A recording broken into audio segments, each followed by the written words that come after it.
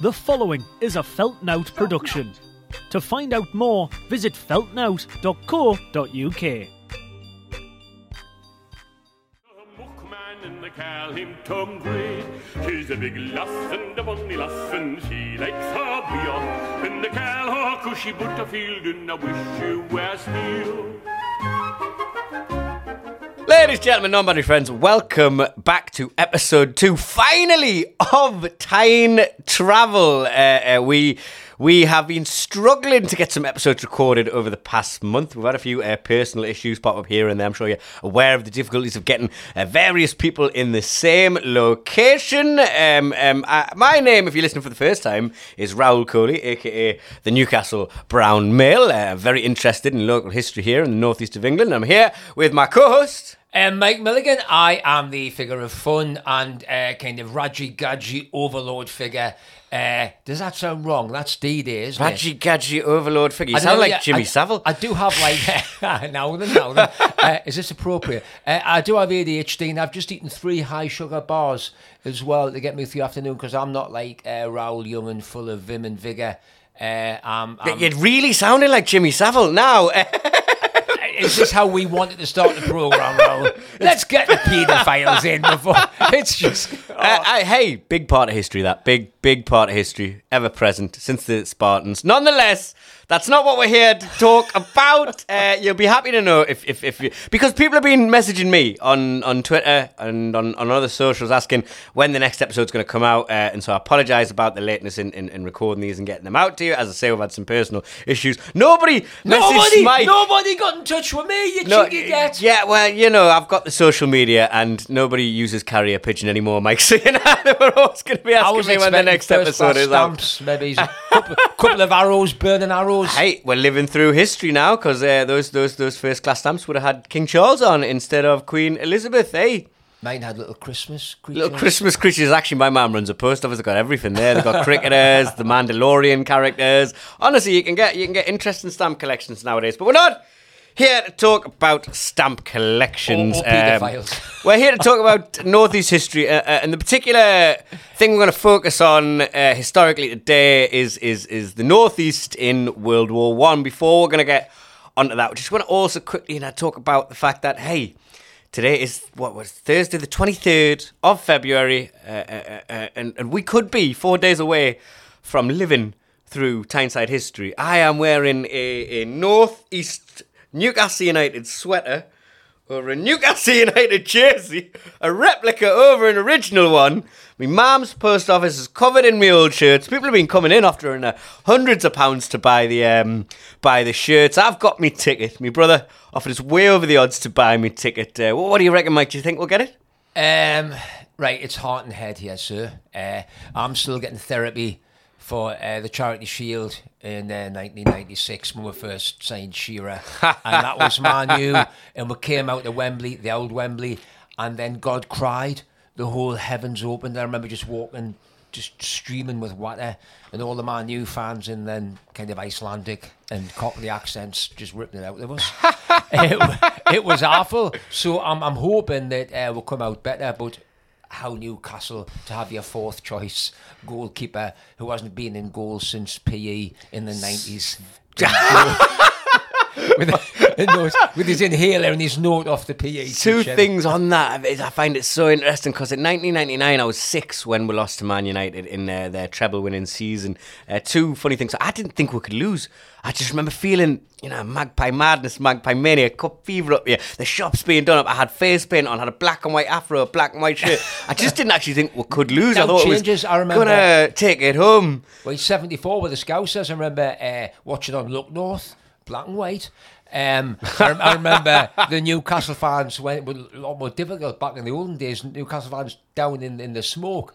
And this bloke, he had like the 70s kind of Bowie-esque haircut, but he like dyed it black and white rather than whatever colours Bowie. So it's like this Geordie Bowie standing there, right? The Blue Star Man. Anyway, get off. And I remember, sir, who's because all the guys talk like this. So who's going to win, sir? We're going to win one. And who are you sure? Obviously, that guy's probably dead now. I saw a cryogenically frozen Newcastle fan in 96. There's no seriously on the tube. This bloke wearing the short trousers and the jeans and the scarf around his wrist from like 1972. Have you ever heard that clip from like the 1900s of like an Arsenal fan and a Newcastle fan, like the early 1900 to 1910, somewhere about Are you that mocking period? my age again? Like heard it live? Yeah, you heard it live. You must have had the Gram radio back in the day. Hello. You told me one time, Mike, that when the first time you heard War of the Worlds, you thought it was legit. You went into hiding under your that desk. was very good. That was H.G. Wells in 1930. H.G. Wells did it. H.G. Wells, I think that. Mine, I went into hiding when I saw Tom Cruise's version as well, just because it was crap. I thought it was all right, you know, but when I had it on DVD. But nonetheless, it's a really funny argument between, you know, two people who are very local and very, you know, nowadays it's not quite that. I travel to London all the time. You guys do as well. Londoners travel up here for work. We're a lot more interconnected, and that's good in many ways. But it's really just like two thick accents are, well, I tell you, the Arsenal beat you. Well, no, what's Geordie's ran over you? And it's absolutely beautiful. And ahead of the cup final, Mebs, give a listen to that. Just Google it. And what was the 1900s. score, sir? Arsenal did, I think, take the win if I recall correctly, but I don't recall correctly because if I was there in a past life in a Hindu capacity. Well, I didn't see it, but I wasn't there. I read about it, I listened to it, but I wasn't there. My father was talking about when they won the 3 FA Cups in the 50s, watching the bus go around the town and that. But I remember the last time Newcastle won anything of note or merit was in 1969. Was it 69 Fairs Cup? Yes, Fairs Cup. Bob Moncur was That's the one. Well, my father, how jet set, right? My father and my uncle, who was a comedian. So just quickly, was it Bob Moncur who was captain and Joe Harvey who was coach? Am I right in thinking that? Or Yeah. Mebs, I was there. Well, they saw them play in Holland, and my father flew out to Amsterdam with my uncle, and how jet set, and he brought his little hat back, anyway, that's no interest at all to the audience, but I do remember. I'm sure people would be. If my grandma, who doesn't speak any English, is interested in Newcastle United just because of the effect it has on the mood of the city, I'm sure our viewers who are into their North East history probably don't mind a quick, cheeky chat about the tune and about how we might be living through history the rest of our lives. You know, we're going to be there at Wembley probably up there challenging, but we're here to talk about the past, not the present. So let's get on to it. Today, get on with it. Right. It's World War One. Now, a lot of the information I have about this, I've picked up from the book The Northumbrians, which, if you are a fan of North East history, you have to read. Not least because I am in it. I'm there on page 3. I'm sorry, mate, for not telling you. I read it during the lockdown.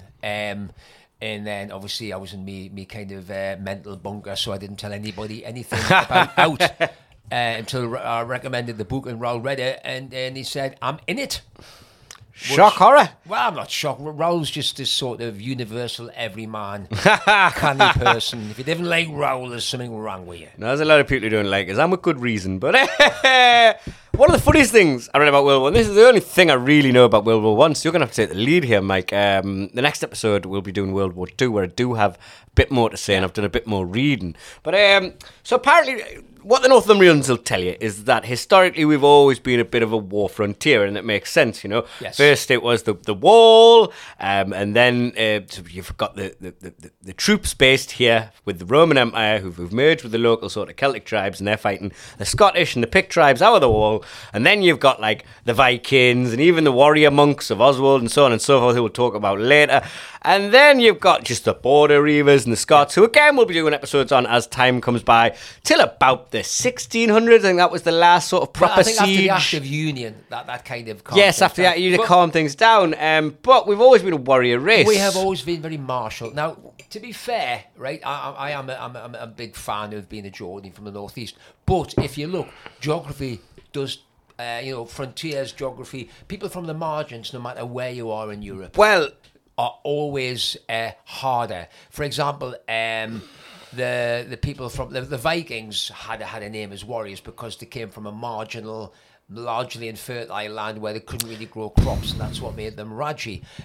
We came from this, this border bad land where there was seldom. I remember, and particularly, I think there was a long period where we were attacked by the north and the south, because you had the Picts on the north, and then you also had the Vikings on the south, Danelaw. But even during William the Conqueror's time, like we're talking about the Harrow in the north in the first episode, and you had, even when the Harrow in the north was happening from the south with William, I don't know if we mentioned it in the last episode, but you had Malcolm, one of the Malcolms, a Scottish king. But there's always more than one fight in Toon. He imagine he came down from Scotland and tried to take advantage of that and take over you would. I mean, the region. Rajis attract Rajis. You've been yourself and you've seen a fight and there's people who aren't even involved just jump in. And I think historically that was the thing that apparently there was before the Act of Union there'd never been a period of more than 50 years where there hadn't been some sort of uprising. And this is one thing I found astounding, because the similarities that have surprised me, that I picked up from the Northumbrians, is actually there's huge similarities between where I was born, where I was raised, the northeast of England, and where all my heritage comes from, the Punjab. Because the Punjab is a war frontier region. Absolutely. Between Indians, Pakistanis, and before then, the Ottomans and the Persians. And I mean, look at the military history of the army in India and the British Army regiments. They actually had a hierarchy of which races and castes were the most martial. And again, same happened in England, right? The most Raji regiments are the Scots and the Northumberland border regiments. And in India, it was the guys from the north on the border who were always. And that's why, there's a big difference between, we always talk about, and it's interesting that there's a north-south divide in India as well. Yeah, there's we Punjabis, we see ourselves as warriors, as commoners, as farmers, as just average folk, and the Gujaratis, the South Indians, where Rishi Sunak is from, notably enough, as is Priti Patel, are the the ones, the money makers, the politicians. Yes, we are literally. I'll tell you a very funny story. It's going to crack you up, and I swear to God it's true, right? No, it's phenomenal. I thought the universe was having a laugh, taking the mick out of us. I thought Loki, the prankster god, was having me on, right? When I was in India doing a 10-day tour, I went to this mall to try and get some food, right? And the next day, there's bars on the top of the mall. And I didn't find it easy meeting people to go for a drink. That culture doesn't really exist in India, or at least where I was staying, in the way that it does here. And so when there was I got invited to this bar. I was like, why not? I went up this bar. It was a bit rough. It was a bit rough around the edges. I had a beer, and I thought, what, best call it a night. And I go, and I'm in the taxi with the promoter the next day at the gig. And I explained the whole situation. I went to this bar, and he goes, Oh, you're very lucky. There's a lot of trouble there because there's a lot of Rajis there. Thick Indian accents. Oh, there's a lot of trouble there because a lot of Rajis there. I'm like, what? What do you mean Rajis? And he's like, thick, uneducated, violent, delinquent yob types. And I'm like, why do you call them Rajis? Thinking, is there some sort of similarity here? He goes, because they tend to be from Rajasthan. And I was like, wow. But Northern Indians, Punjabi Indians, tend to be known as a bit more similar to extroverted, loud, bit less educated, bit more rougher, ready, bit more rough and tumble. And that's what I find interesting bringing it to World War One, because the two things I do know, Mike. This might be World War II, but I'm pretty sure it's World War I. There was apparently, because the regiments, they all, as you say, we in the UK, we scaled the regiments by sort of caste and class, and the Scots and the Geordies were as hard. And there was a regiment apparently called the Gateshead. It was known, amongst the Gateshead Gurkhas. The Gateshead Gurkhas. That was a nickname for the DLI, the Durham Light Infantry. All the Northumberland Fusiliers, both local regiments. And again, this was in the book that we love, Dan's book that we love to quote. But I seen it and I just cracked up. Do you know what I mean? They were called what was called the Gateshead Gurkhas because they tended to be men of short and stocky build. Nature, yeah. And again, us Punjabis short and stocky as well. Well, I was also reading. I mean, this isn't the Second World War, but hey, we're both a couple of Rajis, so we'll say what we want. Is that I was reading an Australian story about the siege of Tobruk in World War II, which we are talking about World War I today. And the Australians had a massive disdain for what they call the usual kind of, up their own hole palm, tagged with red tape and stuff. But there was one regiment the Australians found spiritually and culturally very similar, and it was Northumberland Fusiliers. Yes, the machine gun company of the Fusiliers were with the Aussies in Tobruk, and one of the Aussie guys described them. He said they were these short, hard little men covered in tattoos, hard as nails, irreverent, but just glad they had our back. Just absolute rock hard dwarfs, really. Like the dwarfs in Lord of the Rings, you know what I mean? Just absolutely solid. Yeah. Love a scrap, quite short. Now, this I found very funny because apparently we had the highest rate of sign-up when World War One broke out. And apparently for like near enough every war, we had like the highest rates of sign-ups. But like roller coasters, for signing up for war, this completely blew my mind. I did not know this was a thing, but for signing up for war, like roller coasters, there's a height requirement. And so one guy, apparently, he walked every... This is in the north, and I may be embellishing it a little bit, but this is roughly what happened. Apparently walked to... I'm not sure if he walked to every station in Newcastle. I was told the nearest station was in Liverpool. And so he either walked to every station in Newcastle and was rejected, and then walked as far away to Liverpool to one, or he just walked to Liverpool for reasons I can't quite remember, as opposed to going to a local one in the northeast. And then he got there and they said, sorry, mate, you're too short. You can't join the military. So what he did was he offered to fight anyone in the room to prove it was hard enough to be in the military. And that's probably the most Geordie thing. I'll hate you, Darlon. And it's a historical story. Do you want your gun? I'll have yous. Do you know what actually did? It wasn't just from the northeast, but there was obviously a lot of malnourishment in the Victorian slums. And what they did was there was a lot of... Now, this is where the difference was. They formed things called bantam, like, the fighting cock. They formed bantam battalions. And I read this in Martin Middle's book, First Day on the Somme, very good book. And what they found was that height isn't, by itself, you just can't form a battalion on height, because all these hard little miners from the northeast might have been under 5'2" or 5'3", but you could chop wood on their faces. They were mental, right? They were super. Then you got the malnourished kind of, you can't say, of people of kind of minimal height, less height from the slums of Birmingham, who weren't particularly hardy like the miners. They weren't used to physical work. And they put these battalions together, and they found that just the height alone wasn't a good indicator. Yeah. But the ones who made the grade, these hard little miners and little jocks and all that, these bantam battalions, very, very effective. Very effective until they were wiped out. And again, not to draw the parallel to dwarves too much in Lord of the Rings, but they are short and stocky because they would have been in mines. I don't know, you could say dwarf. I don't know if that was... No, the Lord of the Rings dwarfs, you know what I mean? Not dwarfs in... See, because I'm from the olden days, and I'm now terrified because my kids keep us right, Dad, you can't say that. Lord of the Rings dwarfs, you know what I mean? But I think you can call actual dwarves. Anyway, moving away from this, but just talking about Lord of the Rings dwarves, okay? That's the important thing here. Raoul, but they live in mines, don't they? And our Geordies are probably northeasterners, short and stocky, because they will historically have done a lot of mining. At, Game of Thrones as well. I mean, the Night's Watch are all just Geordies, aren't they? That's just the Roman. Yeah. No, it's nuts when I read the Northumbrians and I pick up these little things like the Watchers on the wall, and I'm like, that's literally George R.R. Martin just carbon copied this whole thing and made it ice. From the northeast, and he said he did a tour of the northeast, and I get to an interesting one with this that really tickles me, right? But he stood on Hadrian's Wall and he looked out and he just imagined what you would see if you're a Roman sentry here. What would you imagine? And it makes me think. It really just makes me think of Gavin Webster's. You're a Roman sentry and you stood here. What would come at you? Gingers, blokes in skirts. Nah.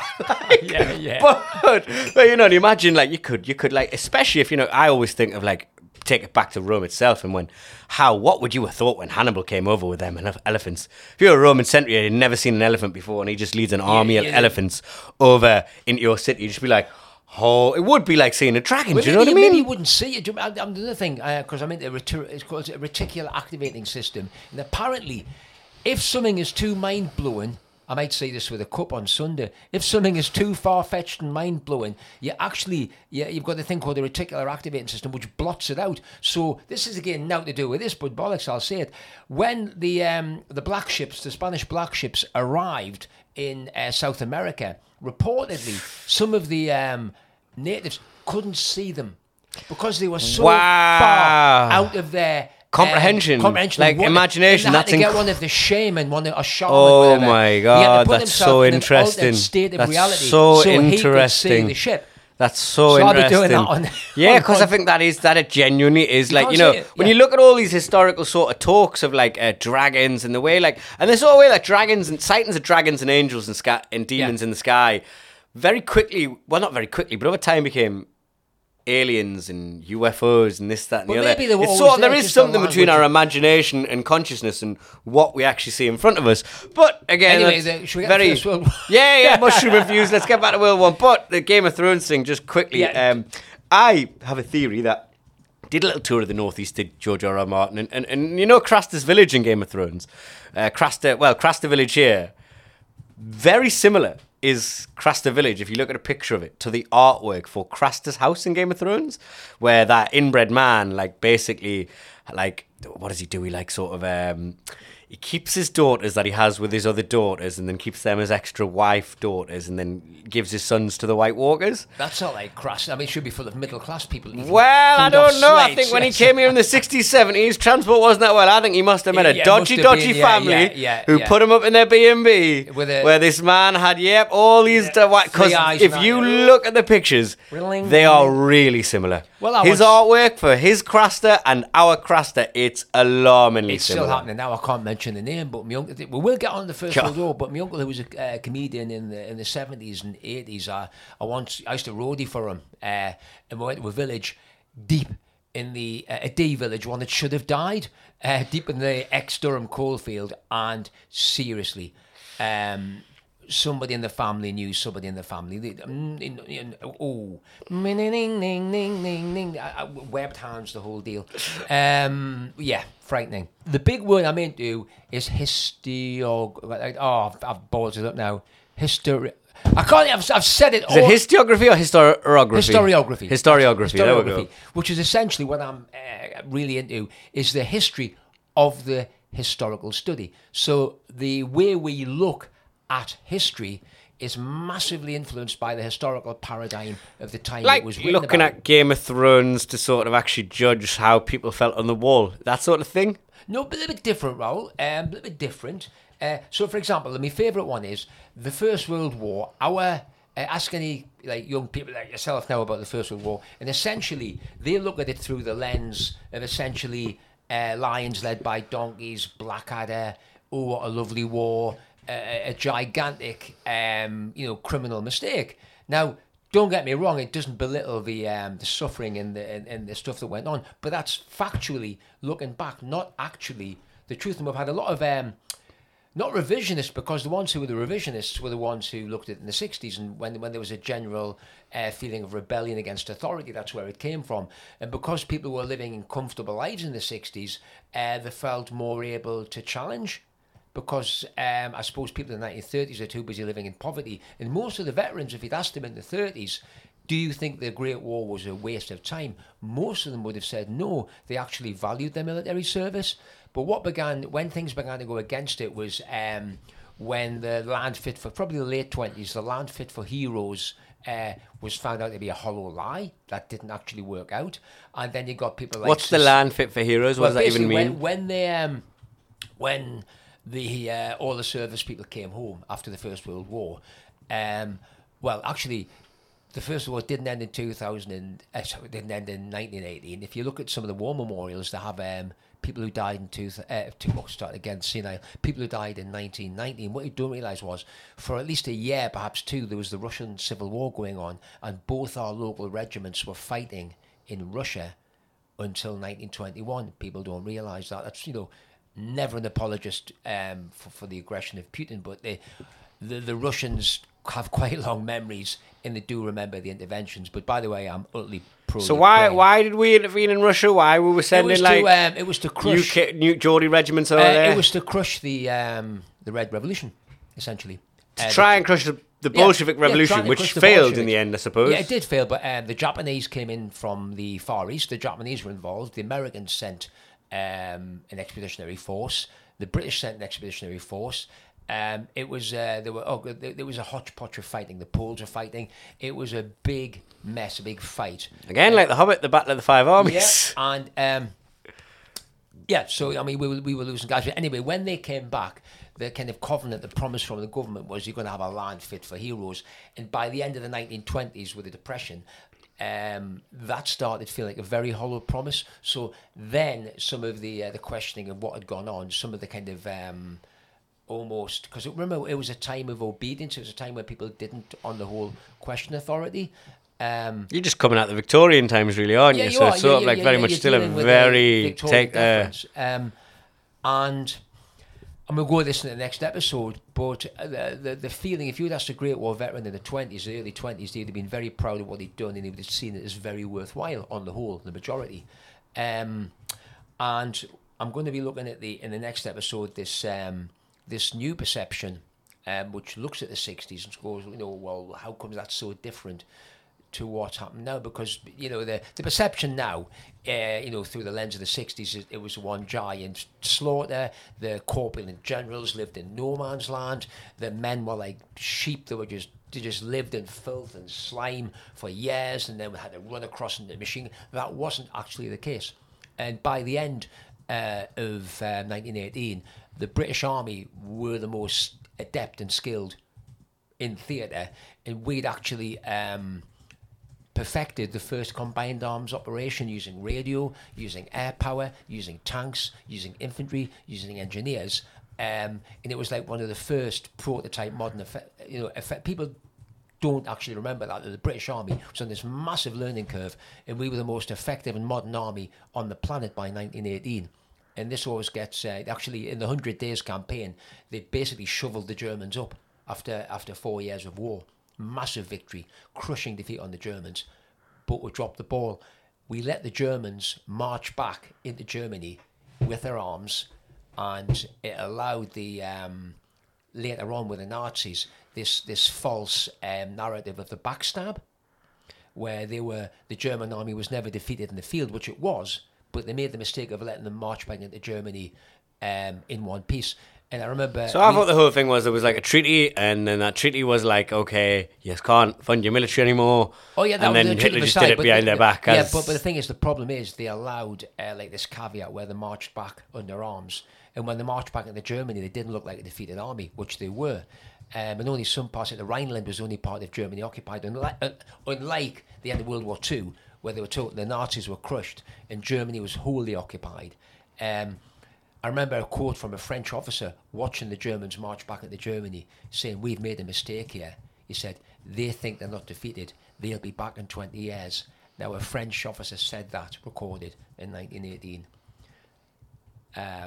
I've lost my thread, but the next episode I want to have a look, if it's okay, at just testing some of the myths that we think about the First World War now. But how this tie into, like, the Northumberland Fusiliers and the Northeast? Absolutely, We're in Russia, we're trying to take down the Bolshevik Revolution, we don't quite do it. We're some of the toughest regiments in the war, in both wars. We'll talk a bit more in World War II about contributions there. But in terms of contributions in World War One, I mean, one thing, I live in Chillingham Road, on that area, so one thing I always find very interesting is... when I was younger, and my dad's shop's not far from there, so I've seen it a lot, the pub, the Northumberland Hussar. I was always under the impression Hussar was like a Muslim term, or a term of, like, I don't know, some sort of Arab horseman. I was like, what the hell is the Northumberland Hussar? What does that mean to mean? Because Hussar was, you can go back to Napoleonic times, was a type of cavalryman, light cavalry. It probably was based on, like, because the nomadic cavalry tribes. And I think the Hungarians will have probably lifted it from the Ottomans. Yes, yeah. And sort of pre-Islamic Saudi Arabia, like those sorts of cavalry tribes that were known to just be able to, like the Dothraki in Game of Thrones again, just stand on the back of their horses, shoot arrows. You never wanted to fight that army on horseback. But I found out that the Northumberland Hussars was one of the most feared regiments in either World War One or World War Two. The Northumberland Hussars, weirdly, I had a mate when I was in the army. They were their kind of modern antecedent, which is gone now, was the 15th, 19th Cavalry Regiment. They were like the Geordie Cavalry, and they've gone. Everything's just been amalgamated to death now, but they've gone. And if I get this right, I'm waffling now. Northumberland Fusiliers, getting back onto it. Am I waffling? Have I gone off? Just keep talking. Don't dry up, Mick. Yeah. Sorry, I had a quick flashback to my own short time in the army with me mate Charlie. If you're out there, Charlie, good luck to you, mate.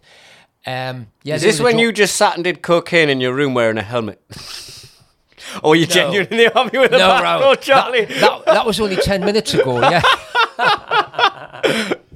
Oh, I dried up there. Always happens with the over 50s. Anyway, should we knock it there then and do the next episode in a minute? Because I think we've kind of... Or do we just keep going? I think we just take this to about 40, 45 and...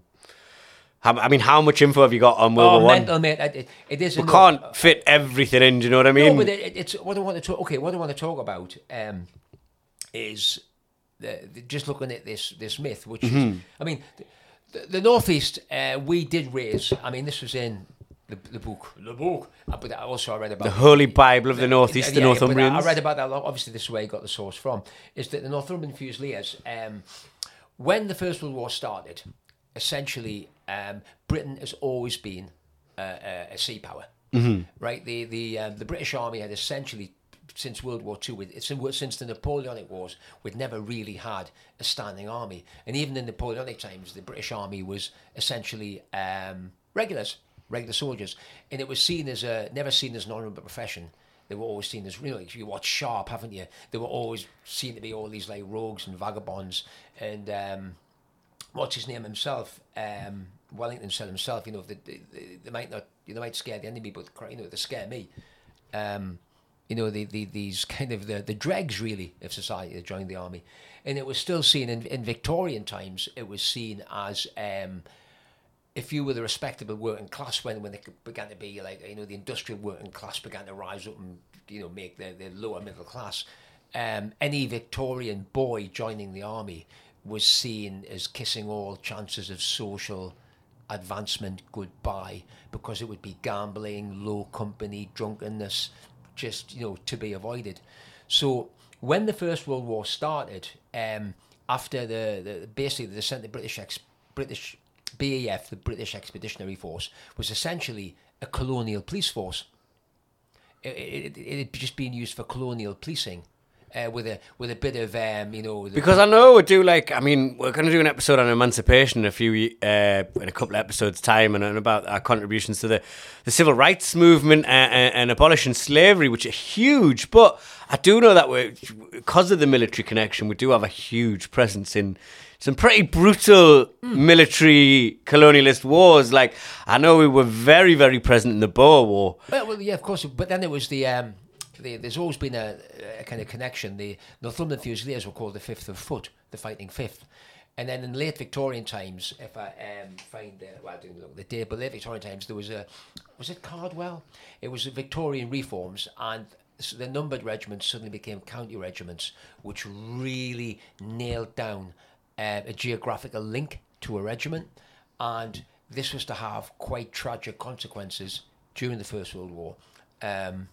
When as I said, this kind of gendarmerie, this colonial gendarmerie that I'm sounding serious now, aren't I? That the British Army had become wasn't enough.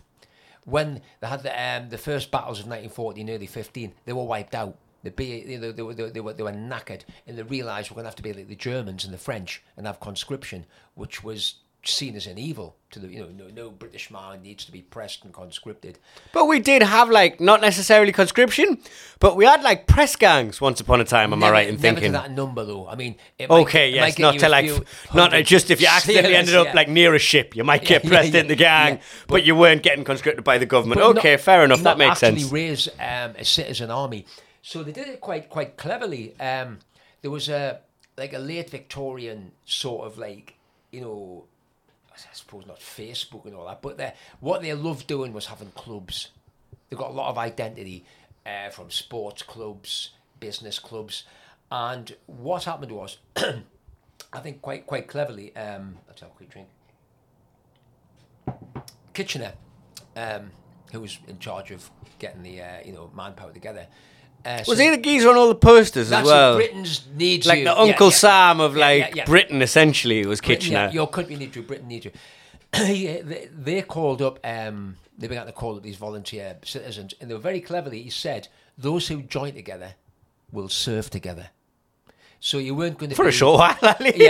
Yeah. So you weren't going to be spread around the army. You and your pals. Because that was, again, not to bring back the fantasy element, but that was what J.R. Tolkien almost pissed, like, Lord of the Rings on. He's like, oh, you and your friends are going on an adventure, that's what you were told, and then, you'd get there and you'd see your friend's arm get blown off. Yeah, but, well, the thing is, that was going to happen anyway, but the problem was, it was great for unit cohesion because these guys lived in the same streets, they went to the same pubs, probably went out with each other's sisters, they all knew each other. Right, but So you're not as bothered about somebody losing their arm if you shag your sister. Do you know what I mean? Exactly. And then, well, this is when it got weird because I'll get into this later. But some of the 1st of July in 1916, that's when the Kitchener's Army, these volunteers, and they had great names. Like in you had Newcastle, they had the Tyneside Scottish, so you had. Supposedly Geordies of Scottish extraction, but something like 1/4 of them had any Scottish ancestry. The rest were Geordie Radges who fancied when they killed. Then you had the Tyneside Irish because there was is it diaspora? Is that the name I'm looking for? Yeah, the big Diaspora, yeah. Interesting quick fact about the kilt though. I picked up in the Northumbrians that the oldest tartan in the in the British Isles is in fact the Northumbrian tartan. So though the kilt is a traditionally Scottish thing, the very first type of tartan was Northumbrian, not necessarily Scottish. Well, we will be coming out with more. I've learned. I have learned. Now, don't knock a middle-aged man off his trackman road. Sorry, go on. Anyway, so you can imagine all these mad Geordies joining and having a competition. Who could get the most people? So they ended up with 2 brigades of 3 battalions, which is a load of blokes. There was the 101st, 103rd Tyneside Irish. How many is 2 brigades of 3 battalions? Okay. What is that in numbers? Give us numbers because I don't know what the hell that means. I'm not a military man. Oh, God almighty. See, it's different because they were infantry heavy. They were different to a modern brigade, so I'd have to look that up. But it was a lot of guys. Rough idea, like 10,000, 5,000, 2,000? Newcastle altogether put about 20,000 guys in 20,000 back then as well. That's numbers, you know what I mean? That might not have been those 3 brigades, so I'd have to check on that. I mean, that's 2 radio arenas, 2 fifths of St James's Park. That's a lot of blokes up for a scrap. And they all trained and they were kitted out by the great and the good. And then the army took them on. So even though they call themselves the Tyneside Irish, like the first Tyneside Irish, then the army took them under their wing and they became the 20th Battalion, Northumberland Fusiliers. Like the 4th Tyneside Irish became the 23rd Battalion, Northumberland Fusiliers.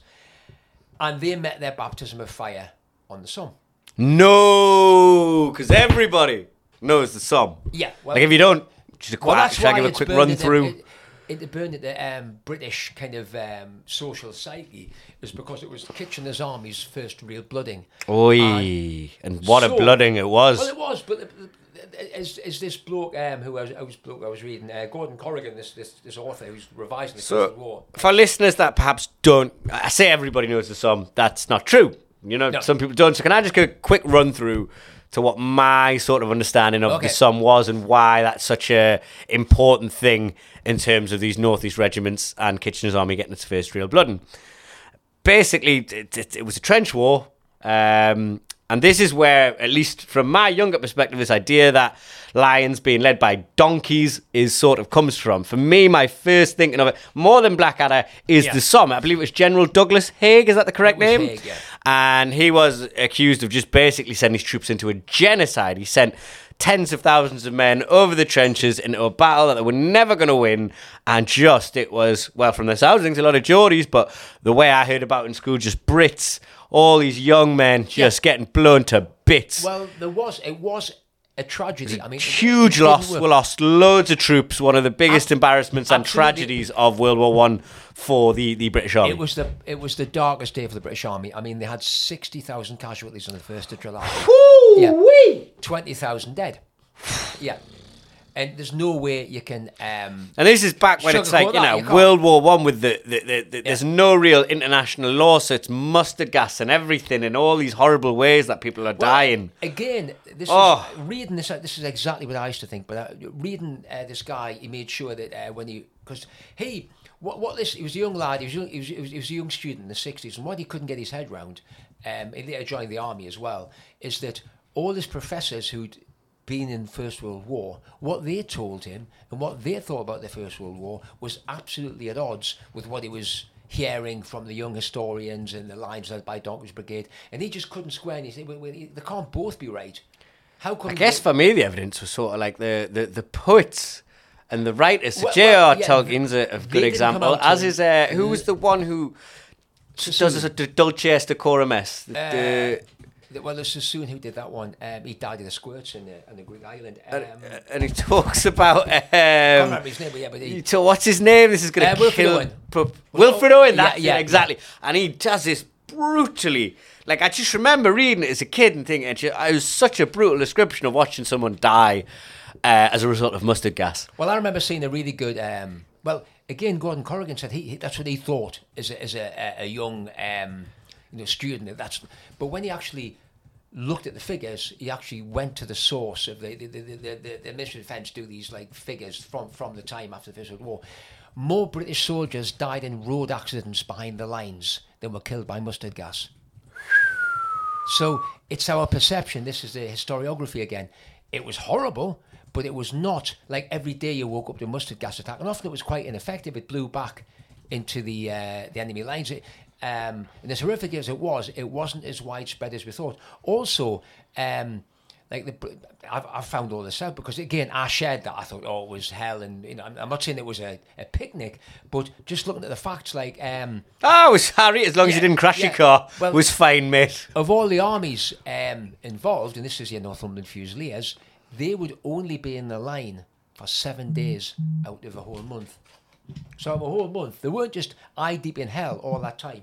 They'd be in the line for 7 days, only on the actual front trench for 3 days, and then they were back out of harm's way to, refresh, recoup, do some working parties, stuff like that. But they were out of harm's way. Apparently they got requested to do a lot of the digging of the trenches, because naturally makes sense with the mines, doesn't it? To the point where they got quite annoyed that nobody else was getting asked, because they were so efficient at digging the trenches. Yeah, they also did they had the miners, also had the guys from London who dug the tube there, because they actually had, when the Northumberland Fusiliers, I know my French is terrible, but there's a French village that the Northumberland Fusiliers, the 2 brigades, went to attack, and there was a mine on either side, so they sapped under the French village, and the people who did the digging weren't just Geordie miners, they actually also used the navvies who dug the London Tube. Right, well, just a quick one on that, because you can still see, I suppose, parts of this history alive today. If you go to an area in London called Wood Green, where my friend used to live, it's very interesting. If you walk down that road,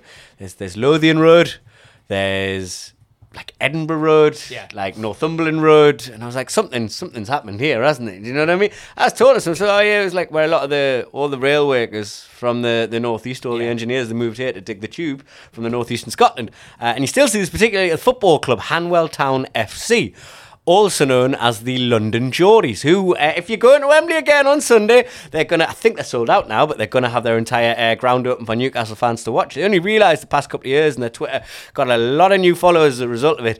They were just Hanwell Town FC, local London team. Black and white? Do they play in black and white? Yes, and they looked into their history and they found out it was a bunch of Geordies who come down to build the rails and dig the tubes, and thus called themselves Hanwell Town FC. But back then, in the early 1900s, called themselves the London Geordies. And they've recently just reconnected with their history and found a lot of Toon support as a result of that. That's mental. That's mental. Because well, do you know as well, if you go back to one of the big cemeteries in France, is called Tyne-Cot. Because there was a French farmhouse where the cemetery's built, that the Geordies, the Northumberland Fusiliers, saw it and said, hey, that looks like a Tyneside cottage. So everyone knew that landmark as Tyne-Cot. Oh, that's wondrous. That's wondrous. I always find things interesting, because when I went to Flandersfield on like a school trip, there was a lad I knew from Morpeth who I got on very well with. Well, I've not seen him in Yonks, but his name was John Harbottle.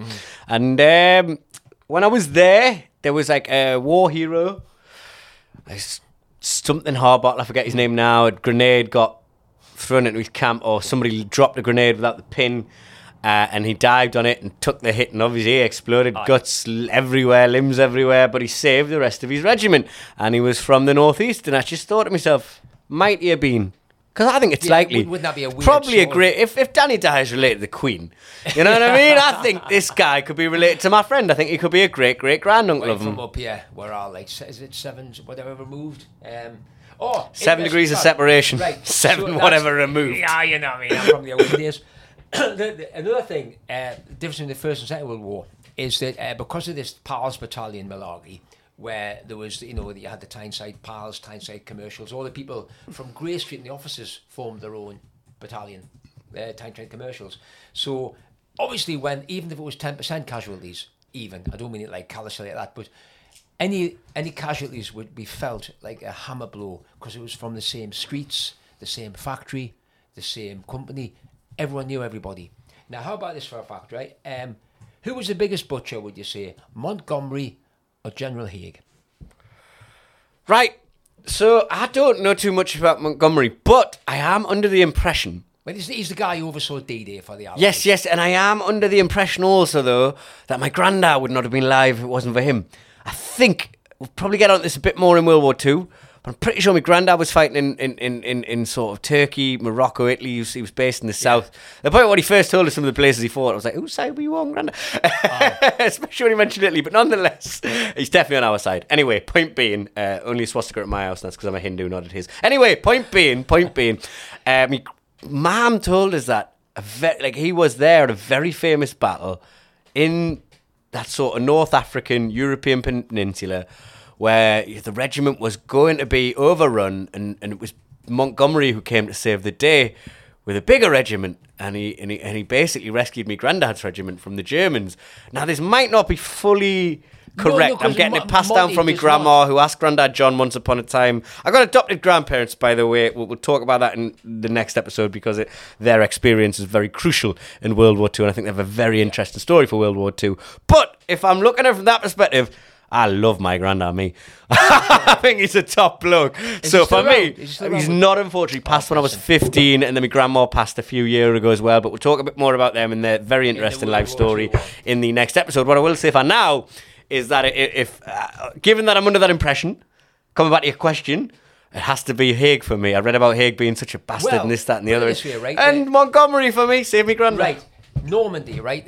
Normandy, the people, one of the kind of fallacies of D-Day, and again, Montgomery knew who he would send in. There was a 50th infantry division, basically called the Tynes Division, and Montgomery, when he was taken out of Italy, after winning Isn't it the nuts that Tynes just immediately makes me think of just like TV in the 90s, does, some comedy show with really bad brown shirts. you and Davy Craig. That's what I think of when I think of Tynes. It is, isn't it? And Deck in their infant years. Absolutely. Tynes television, where what did institution? They get it from? D-Day, apparently. People just blowing up on the beach. So they put the 50th Northumbrian Division, by that time though, they weren't all Geordies, they had the Hampshires in there as well, but he took them because of this kind of martial, reputation of little hard Geordies from Tobruk and stuff like that. But like Saving Private Ryan, we don't get a mention in it, but the British, Montgomery gets slagged off some of the characters in there. Is that when they landed, the biggest battle wasn't D-Day itself, it was the two-month campaign after D-Day to try and break through the German lines. But Green Howards, Middlesbrough Regiment, so are staying in the northeast, right? The Green Howards got into a big barney with an SS division just after D-Day. Just quickly, any idea why they're called the Green Howards? Does that relate to Middlesbrough? No, it's to do. They were often raised by aristocracy, and it was in Middlesbrough.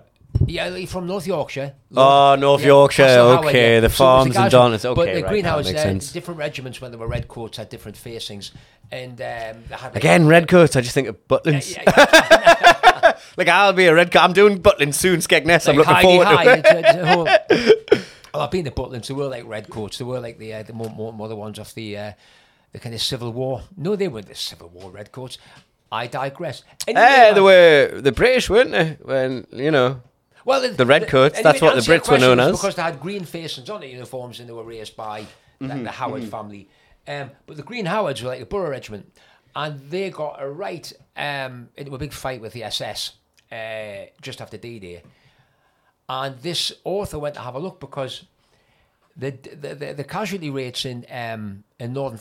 British as well, the army was different because in World War I, it was nearly all blokes on the ground, infantry. But by the time you got into World War II, there was a massive... kind of administrative and technical and logistical tale to fight modern warfare. You need loads of logistics. So the guys at the tip, the infantry, were much smaller in number, but had most of the casualties. So, like the Green Howards, right? So when they took this kicking off the SS, the guy researched the dead, and there was only like 3 or 4. They'd lost, a crazy amount, like 250 casualties, 72 killed on this one day, the Green Howards. But hardly any of them were from Borough.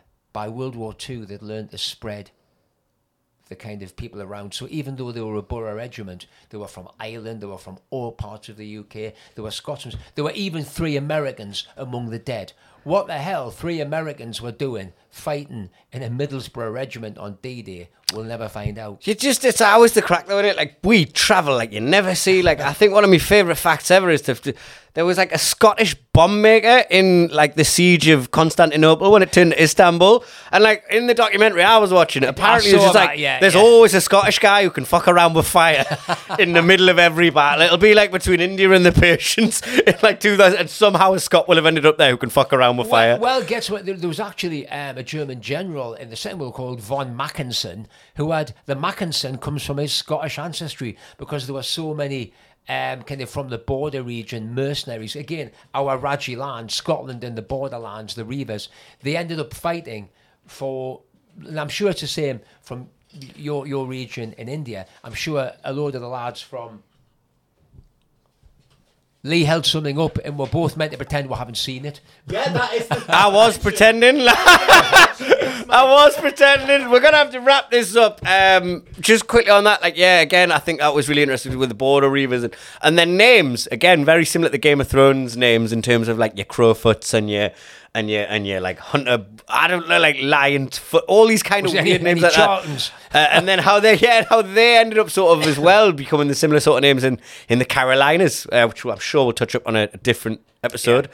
How the Northumbrian sort of frontier zone ended up in the Carolinas and ended up like sort of colonizing the Carolinas in the south of America, the south of the United States of America, not the south of Latin America. Because it was a very similar lifestyle.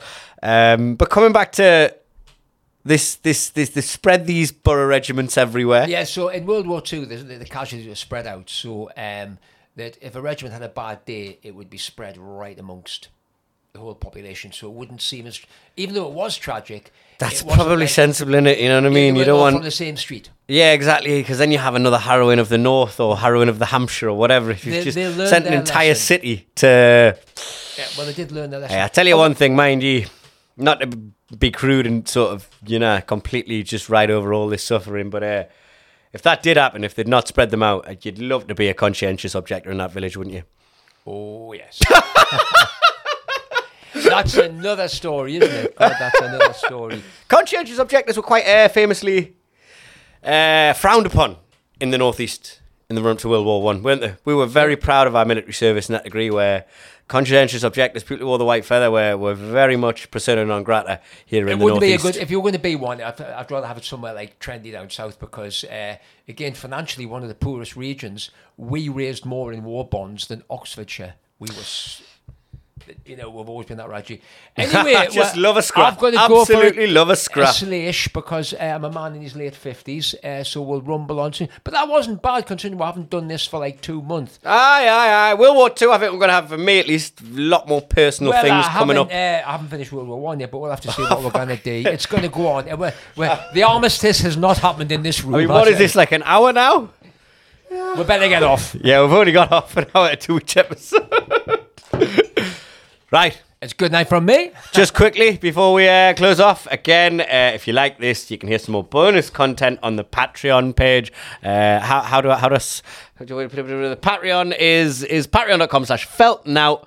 Join the club. You get a membership card, you get a handshake and a password, and you get bonus content from each individual episode, from each individual podcast on there. You can see special sets that aren't available anywhere else from myself, and maybe Mike, some of your specials are on there as well.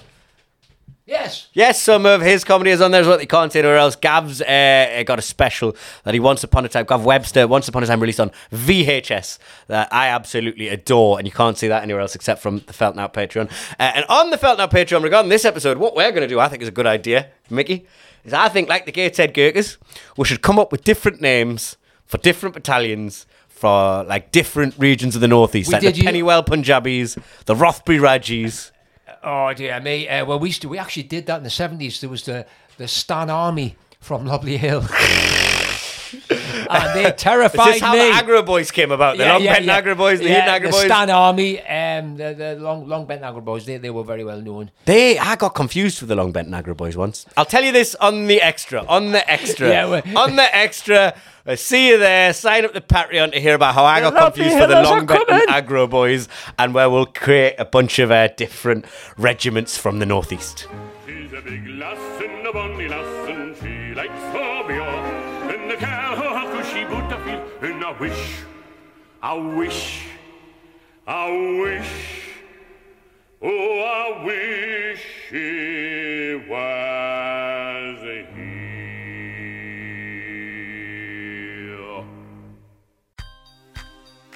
That was a Feltnout production. To find out more, visit feltnout.co.uk.